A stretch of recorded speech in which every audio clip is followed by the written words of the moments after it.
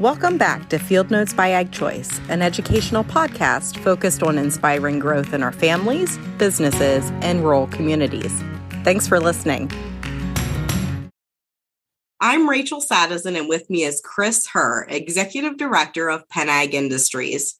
Today, we're discussing highly pathogenic avian influenza, or HIPATH-AI, which in recent weeks has had a tremendous impact on the poultry industry in Pennsylvania and across the United States.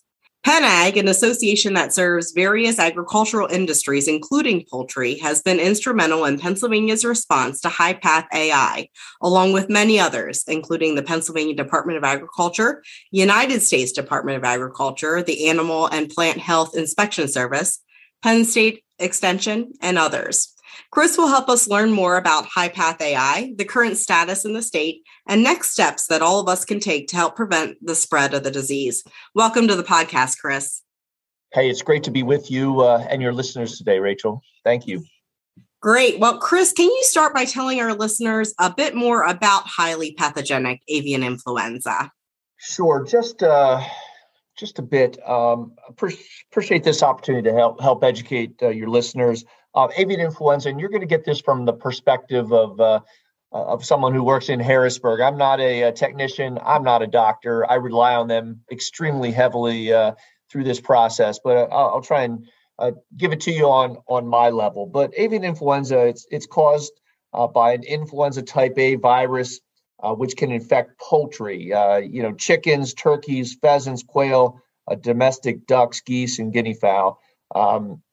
And it's carried by free-flying waterfowl such as ducks and geese and shorebirds. So again, the avian influenza virus is out there. It travels with migrating birds, and we're certainly in the midst of that at this point in time, and have been for some time now. But again, it can affect all types of poultry, both commercial and backyard. This idea somehow that outdoor birds are immune to the avian influenza virus is just not accurate. It can affect any avian type bird, and has come to Pennsylvania fairly recently for the first time in nearly 40 years that we've had the HIPATH avian influenza here in Pennsylvania. Yeah, and so Chris, the first case of HIPATH-AI in domestic poultry was detected just a few weeks ago, right? April 16th on a farm in Lancaster County. And over the weeks, we've had additional farms that have tested positive. Chris, what is the current status of HIPATH-AI here in the state? Sure. Again, the first was the beginning part of it's been several weeks now. In a large commercial layer flock in Lancaster County. The thing about that is, in that particular area, we put a couple of control zones in. There's a 5-kilometer control zone and a 10-kilometer, and there's some different reasons for that, and I can get into that a little bit later. But because of the density of flocks, the number of commercial flocks in that area, there's 66 in that 5-kilometer, 2.5 mile zone. So there's such a high prevalence of birds in that area that it's really serious. To date, we've had all pretty much within the control zone, a total of 7 flocks, various species.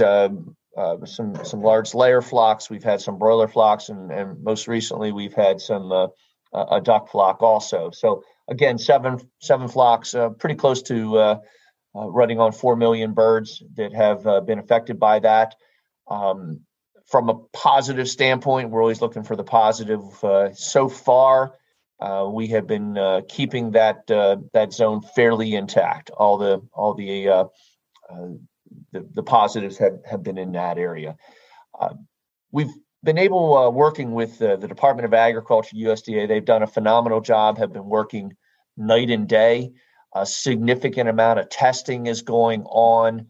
And we've been able to, most of those detections after that first flock have been detected with routine testing, surveillance testing, and that has given us the opportunity to address those flocks very early, get them euthanized, put down, so the virus load can be kept to a minimum. And the fast work of, again, the Department of Agriculture here in Pennsylvania, Secretary Redding and his crew, Dr. Brightbill, our state vet, along with the folks from USDA, has allowed us to really mitigate the significant virus loads that have affected the Pennsylvania poultry flock back in the early 80s, have really been able to put it down because of the significant amount of surveillance testing that's being done at our lab here in Harrisburg, along with the diagnostic laboratory at Penn State and the diagnostic laboratory at the University of Pennsylvania Vet School. So again, we do have, not that is not insignificant, those numbers, but considering the density of poultry in that particular area, we feel fortunate this time to have kept it to those 7 flocks. Mm-hmm. And you mentioned there, Chris, a little bit about the collaboration of a lot of different organizations and agencies that have been really part of this response to high path AI.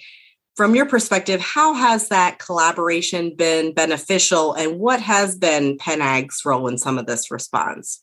Sure, and it takes a team. Since that first detection, and even before that, for a number of years, look, animal agriculture is 75% of the agriculture in Pennsylvania.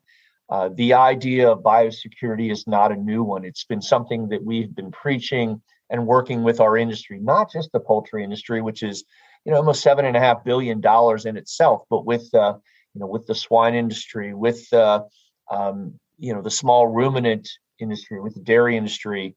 All of those things, trying to preach biosecurity. A lot of effort has gone into, just the preparation, tabletop exercises in case of something like this. We've developed, we have a FOMR association when birds are humanely euthanized. In many cases, a FOMR is used, and we've had drills related to that. But this was that day when we realized we had it, and obviously a lot of anxiety. But with Secretary Redding's leadership and the leadership of both state and federal, working with the industry through PennAg, we really addressed this, and in a matter of just hours from detection to beginning that process of trying to keep that virus load at a minimum. We were working together.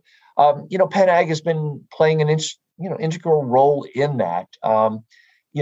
With many times discussing strategy with the Department of Agriculture. Deputy Secretary Greg Hostetter has been a tremendous help, and I've mentioned Dr. Brightbill and Secretary Redding. But coordinating. The teams that ultimately work with the humane euthanasia of these flocks. There's a lot that goes into it to mitigate the amount of virus load that would get out into the general area. In-house composting, everything from how to do it to getting a carbon source to have an effective compost. So just a lot of moving parts, and it's not an 8 to 4 job. I mean, a lot of this has happened, coming up to Easter weekend, unfortunately, and having laboratories work through, through the holiday and work, essentially 24/7 to see that this is addressed. It's been a monumental task. You realize, as agriculture always is, how much they work together, competitors working with one another to get the job done. And PennAg is made up of a group of about 500 agribusiness companies. On most days, they are competitors, but when we have an issue like this, everybody pulls together and says, "Okay, how can I help?" And part of PennAg's responsibility has been to help pull that together and to pull resources together and again work with these regulatory agencies to get the job done. That's great. Yeah. And thanks. And on behalf of the industry, we really do appreciate what PennAg has done and the others that you have mentioned too. But PennAg has really done a great job really pulling the industry, communicating with the industry. So thanks, Chris, to you and your team for all that you've done there. So next, we might have some listeners here on our podcast that have some poultry on their farm, whether it's a commercial operation or a backyard flock. What steps can any farmer that has poultry take to prevent against high-path AI, but then also be prepared in case the worst case does happen? Right. Well, it takes everybody. There's enough virus on the head of a dime to essentially infect tens of millions of birds. When you put it in that perspective, it becomes everybody's issue, whether you are the owner or an operator of a 6 million bird laying operation, or whether or not you have a few backyard birds. And I think the key word today is biosecurity and the basic understanding that you're part of this solution. You really are, and we need everybody to be vigilant. You need to be aware of what you're doing and where you're going. If you're leaving your dairy farm and going out to deliver grain to a mill, where you've been and where you've been walking is equally important. The whole idea of sanitizing tires and wearing booties when you plastic boot coverings when you're visiting farms, and just being aware of where you're going and who you're visiting, and taking the necessary precautions. Again, all of agriculture is related and has a symbiotic relationship to one another. You may not have a bird on your property, but if you're delivering grain to a feed mill that ultimately is feeding a broiler flock or a layer flock or a duck flock somewhere, you become part of that equation. So just your basic understanding of biosecurity and your respect for it. We've spent a lot of time trying to educate folks through Lancaster Farming. We've been running weekly advertisements, whether it's informing them about or informing readers about avian flu, how to protect your flock. We've done a special notice on manure hauling. Here we are in the spring of the year. Pits are full. It's that time where we want to, get our manure on before planting preparation. So, what you do and how you go about it in your neighborhood is really important. So, just that basic understanding, being aware of what's going on with your neighbors, and doing your best to be part of the solution is critical. Mm-hmm. Yeah, that's a great discussion there, Chris. And certainly we all, whether you have poultry or not, has sort of related in what we do in agriculture. That's really critically important.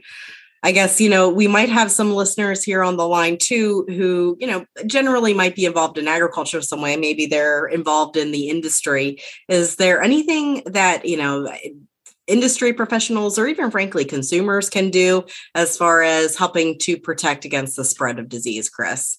Sure. It becomes everybody's issue. Everybody eats, and you realize how connected agriculture is, and it becomes everybody's business. The recognition, something as simple as seeing a dead bird in your neighborhood. Both the Game Commission and the Department of Agriculture have sick bird hotlines. In Pennsylvania, the first case of avian influenza was diagnosed in a bald eagle in Chester County, and someone had the foresight of recognizing, here's a dead bald eagle.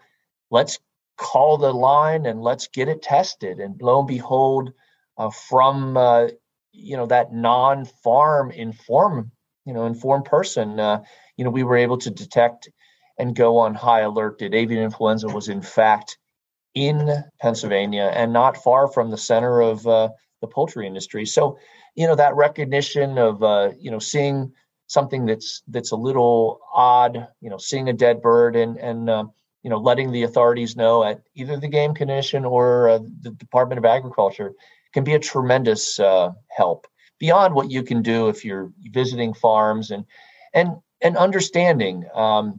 It's likely that some of the field trips that your kids normally might have gone onto a farm aren't going to happen this year because everybody is taking the biosecurity issue to heart, and we're just going to have to make some changes in the way we operate for a while until we get past this. Mm-hmm.